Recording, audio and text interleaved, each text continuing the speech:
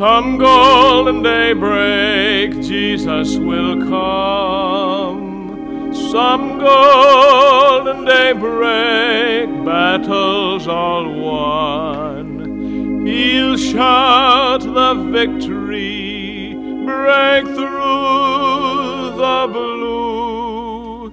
Some golden daybreak for me, for you. And you're listening to the Bright Spot Hour Gospel Broadcast, a home mission radio gospel program every day, carrying the gospel into the highways and hedges. The one motive is to make Christ known, to beseech men and women to become reconciled unto God. Now would that you'd pray for us today, that the Lord may use us and make this a blessed experience, and pray that God may save some man or some woman from their sin ere the broadcast go off the radio today. This is Harold Seitler speaking. Brother Gene Payne, guest soloist this week, and in a moment he'll be singing for you a song that'll lift you and bless you. I know. Let the radio dial stay right there for the gospel song in a moment. But first, Mrs. Garrett on the Hammond organ, God's Love.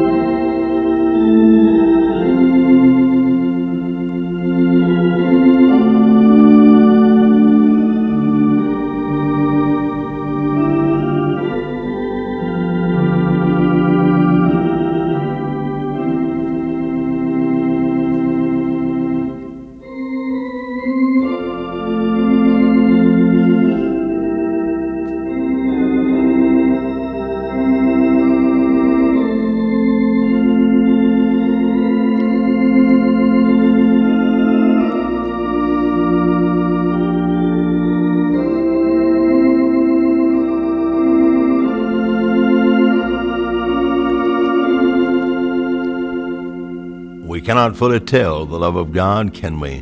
Nor explain or understand His wonderful grace. But I'm glad that I've experienced pardon and peace and the grace of God within my heart. I want you to pray with me a prayer of thanks unto God today for His unspeakable gift, the expression of His divine love when He gave Jesus to die on the cross. Our Heavenly Father, we thank You, we bless You, we worship You today. We worship You and we love You because You first loved us and made possible our salvation. And we well know that not by any works of righteousness which we have done, but we well recognize that we're saved wholly by Your wonderful grace, and that God loved us while we were unlovely and gave His Son upon the cross for us. And we rejoice in that and bless Your name today. And I pray for those that have experienced like precious faith. Encourage all Your people, and grant that those that are saved shall be faithful as witnesses and as servants of the Lord. We pray for the unsaved. Grant that some man or woman today might seek the Lord while He may be found, and call upon Him while He's near. I pray for the broadcast. Thank You, Lord, for its open door. And I pray Thou wouldest enable us to keep the door open and to continue preaching Jesus until He shall come the second time. Bless the sick ones. Bless the shut-in. Our program goes today into many hospitals and sanatoriums and into many shut-in rooms. God, be with those that may need Thee in healing strength and healing virtue. Bless the bereaved. Recently, homes have been made sad by the passing and the homegoing of a loved one. I pray for that one left behind. Undergird and give grace and comfort, I do ask. Now, Lord, use the programs today, and may all the broadcasts be a bright spot hour to many people now listening. And we pray in Jesus' name, amen. Brother Gene Payne, a favorite old song, Leave It There.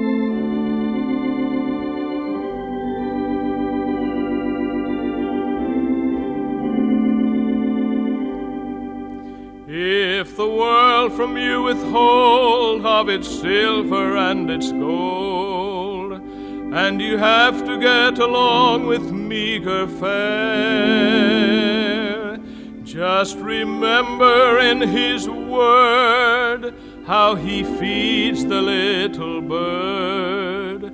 Take your burden to the Lord and leave it there. Leave it there, leave it there.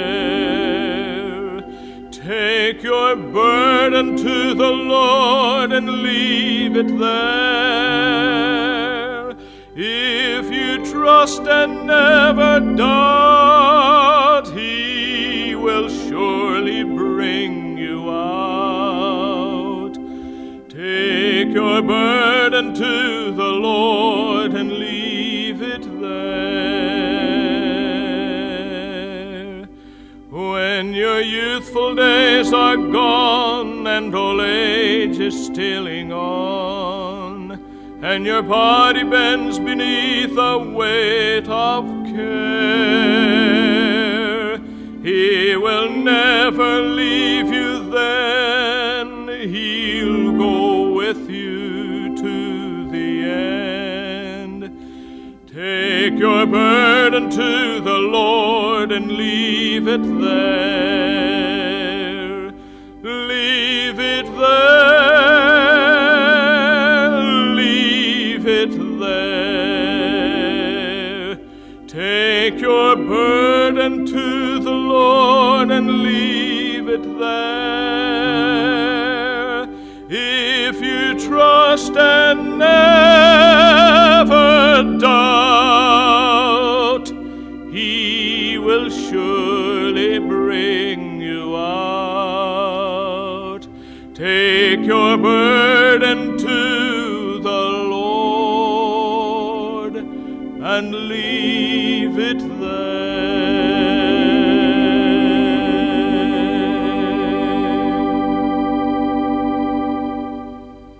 I invite you again today to open your Bible with me, if you will, to the Ephesian epistle in chapter 6, and I'm going to speak to you again in verse number 4 on the broadcast in one moment.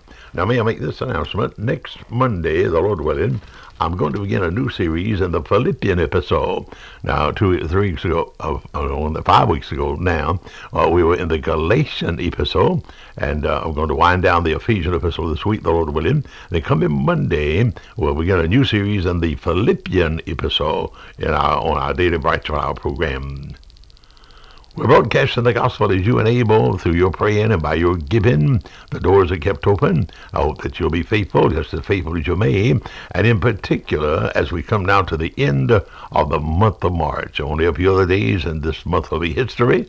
This has been my 50th anniversary month in the ministry. I have now finished up 50 years of preaching. What a wonderful experience it's been. I've enjoyed every year of it. I've enjoyed every experience of it. I'm thankful, if I know my heart, that God called me when I was a young man of 25 in 1940 to preach the gospel of a resurrected Savior. And I thank you for all that you've done to enable us to continue the radio into these 48 years. And you do your best now to stand by this particular month, the month of March, and I would appreciate your letter and your support in a very special way.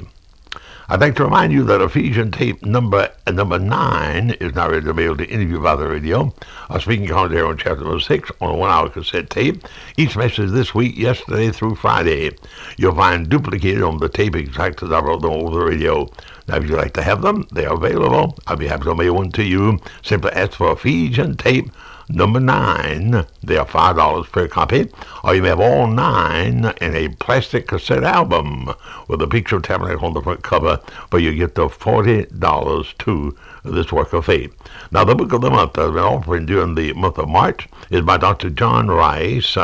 The title, False Doctrines. Here is a 435-page cloth-bound book that you can add to your home library and keep for the rest of your lifetime, and I think it can be very useful. It's amazing how many questions I have in the mail to me about various denominations, what they believe, why they believe certain things, and so on. This book is an encyclopedia, literally, an encyclopedia that will answer many questions about various denominations. There are 14 chapters, and in each one of the chapters, Dr. Rice deals with the particular doctrine of that church, and they are false doctrines, and that's the thing that makes it greatly important. Number one, he deals with the era of the Roman Catholic Church. Now, when you say that, you touch a sore spot. But I submit to you, my friend, that the Mass is unscriptural. The priesthood in a New Testament church is unscriptural. The infallibility of the Pope is unscriptural. The idea of purgatory is not in the Bible. Now, you need to know those things. In chapter 2, he points out the era of the Church of Christ, who are the champions of baptismal regeneration, saved by the waters of baptism. That is not in the Bible. Chapter 3, the Christian Scientist movement. Chapter 4, the Seventh-day Adventist Church. And the Seventh-day Adventists are champions of the idea of soul annihilation, soul sleep, and no eternal hell. They don't believe that there is an eternal hell at all. Eventually the fires of hell will burn out, and all the unsaved people will be consumed in that fire, and there is no eternal punishment. And then they bring also people back under the legalism of the law. Then chapter number 5, the modern tongue movement is unscriptural. Chapter number 7, hyper-Calvinism is unscriptural. Chapter 8, the Jehovah's Witness movement.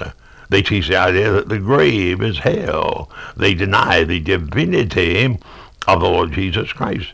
Then chapter number 11, the Anglo-Saxon theory of British Israelism is totally foreign to the Word of God. Chapter 12, the Mormon Church.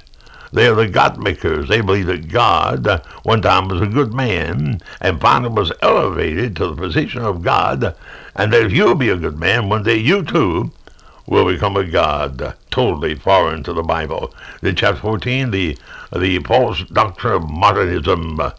Southern Baptists are plagued with it nowadays. They're having a great controversy. I say they, because I am not a Southern Baptist. I'm an independent Baptist. But Southern Baptists are fighting among themselves over what they call moderates and conservatives. A moderate to them, to me, is a liberal modernist who don't believe the Bible. And somebody ought to stand up to them and tell them to get in or get out.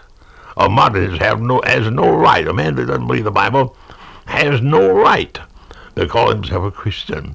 He had no right to occupy a pulpit. He had no right to teach on the faculty of a university or seminary. Now, Dr. Rice deals with these things chapter by chapter and gives you information in this book that I don't know where you could match it anywhere in the world. Now, if you have a copy of it, if you'll write to me and ask for the book of the month, send to me the book by Dr. Rice, R-I-C-E. They are $12 per copy, and I shall be highly honored to mail one to any of you anywhere across America. Then, I'm offering also this month the most talked about sermon that I have ever preached. I preached hundreds and hundreds of sermons in 50 years of preaching, you can well imagine. But there's one sermon that stands out different, the most talked about, and the most requested of all of them. And it's my sermon on Can God furnish a table in the wilderness, from Psalm 78. Now, this sermon I brought here at Tabernacle, we reproduced it. We did record it as it was being delivered, and the hundreds of copies have gone out on tape, and I have one for you. If you'd like to have this tape with this sermon unedited exactly as I brought it to our people, then I have it for you. You simply say, mail to me the tape on Can God. They are $5 per copy, or you may have 3 of these tapes for your gift of $10 to this work of faith. Now, my friend, do your best. I need your help. As we close out the month of March, I need a letter from each one of you, my friends, by the radio. My mailing address, the Bright Spot Hour, Post Office Box number 4, in Greenville, South Carolina, 29602. On yesterday, I dealt with verses 1, 2, and 3 in the Ephesian Epistle, chapter number 6, where the Bible says through Paul, "Children, obey your parents in the Lord, for this is right. Honor thy father and mother, which is the first commandment with promise, that it might be well with thee, and thou mayest live long on the earth." Here is a command with a promise to the children. Now, you remember, I began noticing the illustrations of submission in verse number 21 of the preceding chapter. Wives, submit yourselves. Then in verse 25, husbands, love your wives. Then in verse 1 of chapter 6, children, obey your parents. And now today, in verse number 4. In verse 4, and ye fathers, a word to the fathers now. And the evidence of being filled with the Spirit of God can be clearly seen in the attitude of fathers in relation to their family and in relation to their children. In other words, a man filled with the Spirit of God who has children will show that filling and demonstrate that filling with a proper attitude toward his own children. And so Paul said, "Fathers, provoke not your children to wrath, but there's a better way." Now, the wrong way is to constantly provoke your children, constantly abuse your children, constantly threaten your children, and constantly browbeat your children. Provoke not your children to wrath.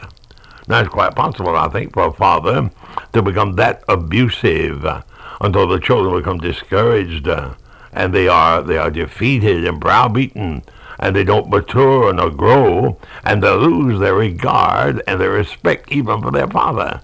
That ought not be. And so Paul says, a man filled with the Spirit of God will be forbearing and long-suffering and patient with his own children, lest he provoke them to wrath. But instead of provoking your children to wrath and to discouragement and to defeat, bring them up in the nurture and admonition of the Lord. Now, what a contrast. On one side, you have trouble. On one side, you have oppression and defeat. While on the other side, you have maturity and growth and steadfastness and that which would honor God in the life of a child. It's the responsibility of the father to see that their children, his children, become nurtured and become admonished in the Lord. Now, to admonish is quite different from provoking your children to wrath. A father can be so abusive, so domineering, and so constantly critical until they discourage their children. They provoke their children to wrath and rebellion and disobedience. That ought not be. The line of communication between a father and son, or a father and daughter, ought never be broken. Regardless of what might happen, that communication ought never break down. The child ought freely be able to come to the father and talk, and the father ought to be free to go to the child and talk. A communication. But if the time ever comes until the friction becomes so real and keen, until there is no communication between father and child, then you have the provoking to wrath. But on the other hand, we are to nurture. Now, to nurture a child implies caring and responding. A mother nurtures her baby. A husband nurtures his wife and cherishes his wife. And their loving attitudes and loving words and loving deeds between mother and daughter, between mother and child, between husband and wife, and it ought to be that way. And if the day ever comes when those loving moments and loving words and loving deeds are not found between father and son, or father and daughter, then to nurture and to admonish that child is absolutely impossible. It can't be done. Now, father's responsibility is to nurture and cherish that child. Encourage that child. And one of the best ways I know that you can encourage your child is to show concern and care and compassion. If you're cold and steel and bitter and critical and hard and abusive, then your child will lose all respect and all responsiveness toward you. And you've lost your own child, and to me nothing can be greater than for a father to lose his own child. So I repeat with the Apostle Paul, fathers, provoke not your children to wrath, but bring them up in the nurture and admonition of the Lord. Now in verse number 5, you have a word to the servants that are involved. And when there is a man filled with the Spirit, who may have servants, of those working unto him and for him, then that filling of the Spirit, in verse number 18 of the preceding chapter, will be clearly evident in the relationship between a boss man, so to speak, and a servant or worker. And so Paul said, servants, be obedient to them that are your masters according to the flesh, and with fear and trembling, and a singleness of your heart as unto the Lord. Now here is a responsibility that every worker, every servant. Now nowadays we know nothing about slavery. There was a time in our country when there were slave owners, and certain class of people were involved in slavery. Even the verse would tend to instruct a slave or a servant to that degree. But nowadays we are servants in a different way, in that we hire ourselves out to a company or to a foreman or to some kind of a business, you see. And in that degree we become a slave, quotation marks. We become a servant, indeed. A man working for a company, for example, is not his own. He has to meet a schedule. He has to be on time. He has to go to work. A man that wouldn't go to work will sooner lose his job. And rightly so. The company will fire him. They don't want him around. He has to be on time. He has to give a full day's work. If he's guilty of loafing on the job, then he's dishonest. And sooner or later the company will discharge him and get rid of him if he loafs on the job and steals from his boss man by not working a full day's work. You'd be surprised how many people who call themselves Christians are thieves of time. They get paid for 8 hours, but they loaf maybe 2 or 3 hours a day. They talk, or they just do nothing, stand around, do nothing. They avoid work. They are supposed to give 8 hours. They get paid for 8 hours, but they don't do 8 hours work. You might just well rob a bank. You're a thief. You're not to do that. Servants, you are to obey them that are your masters according to the place. And you are to obey them in the fear of God. You are to obey them trembling. You are to obey them in singleness of your heart. You are to give undivided loyalty to the company you may work for, or the boss man that hires you out. You are to give him undivided loyalty. And that is part of your responsibility as a good worker. Now, if you're filled with the Spirit of God, you'll do that.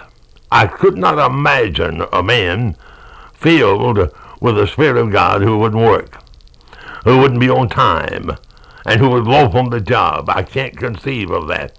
A man that will do that is as dishonest as he can be. And if he's a dishonest man, then I can only conclude that he knows nothing about the infilling of the power of God's Spirit that I read about in verse 18 of chapter number 5. So servants, obey your masters. And then in verse 6, Paul goes on to say, not with eye service as men pleasers, but with singleness of heart, with eagerness of heart, but as servants of God, doing the will of God from the heart. We are to do that, and with good will, doing service as to the Lord, and not only as to men. We'll be loyal workers, faithful workers to the man or to the company that we are hired out to.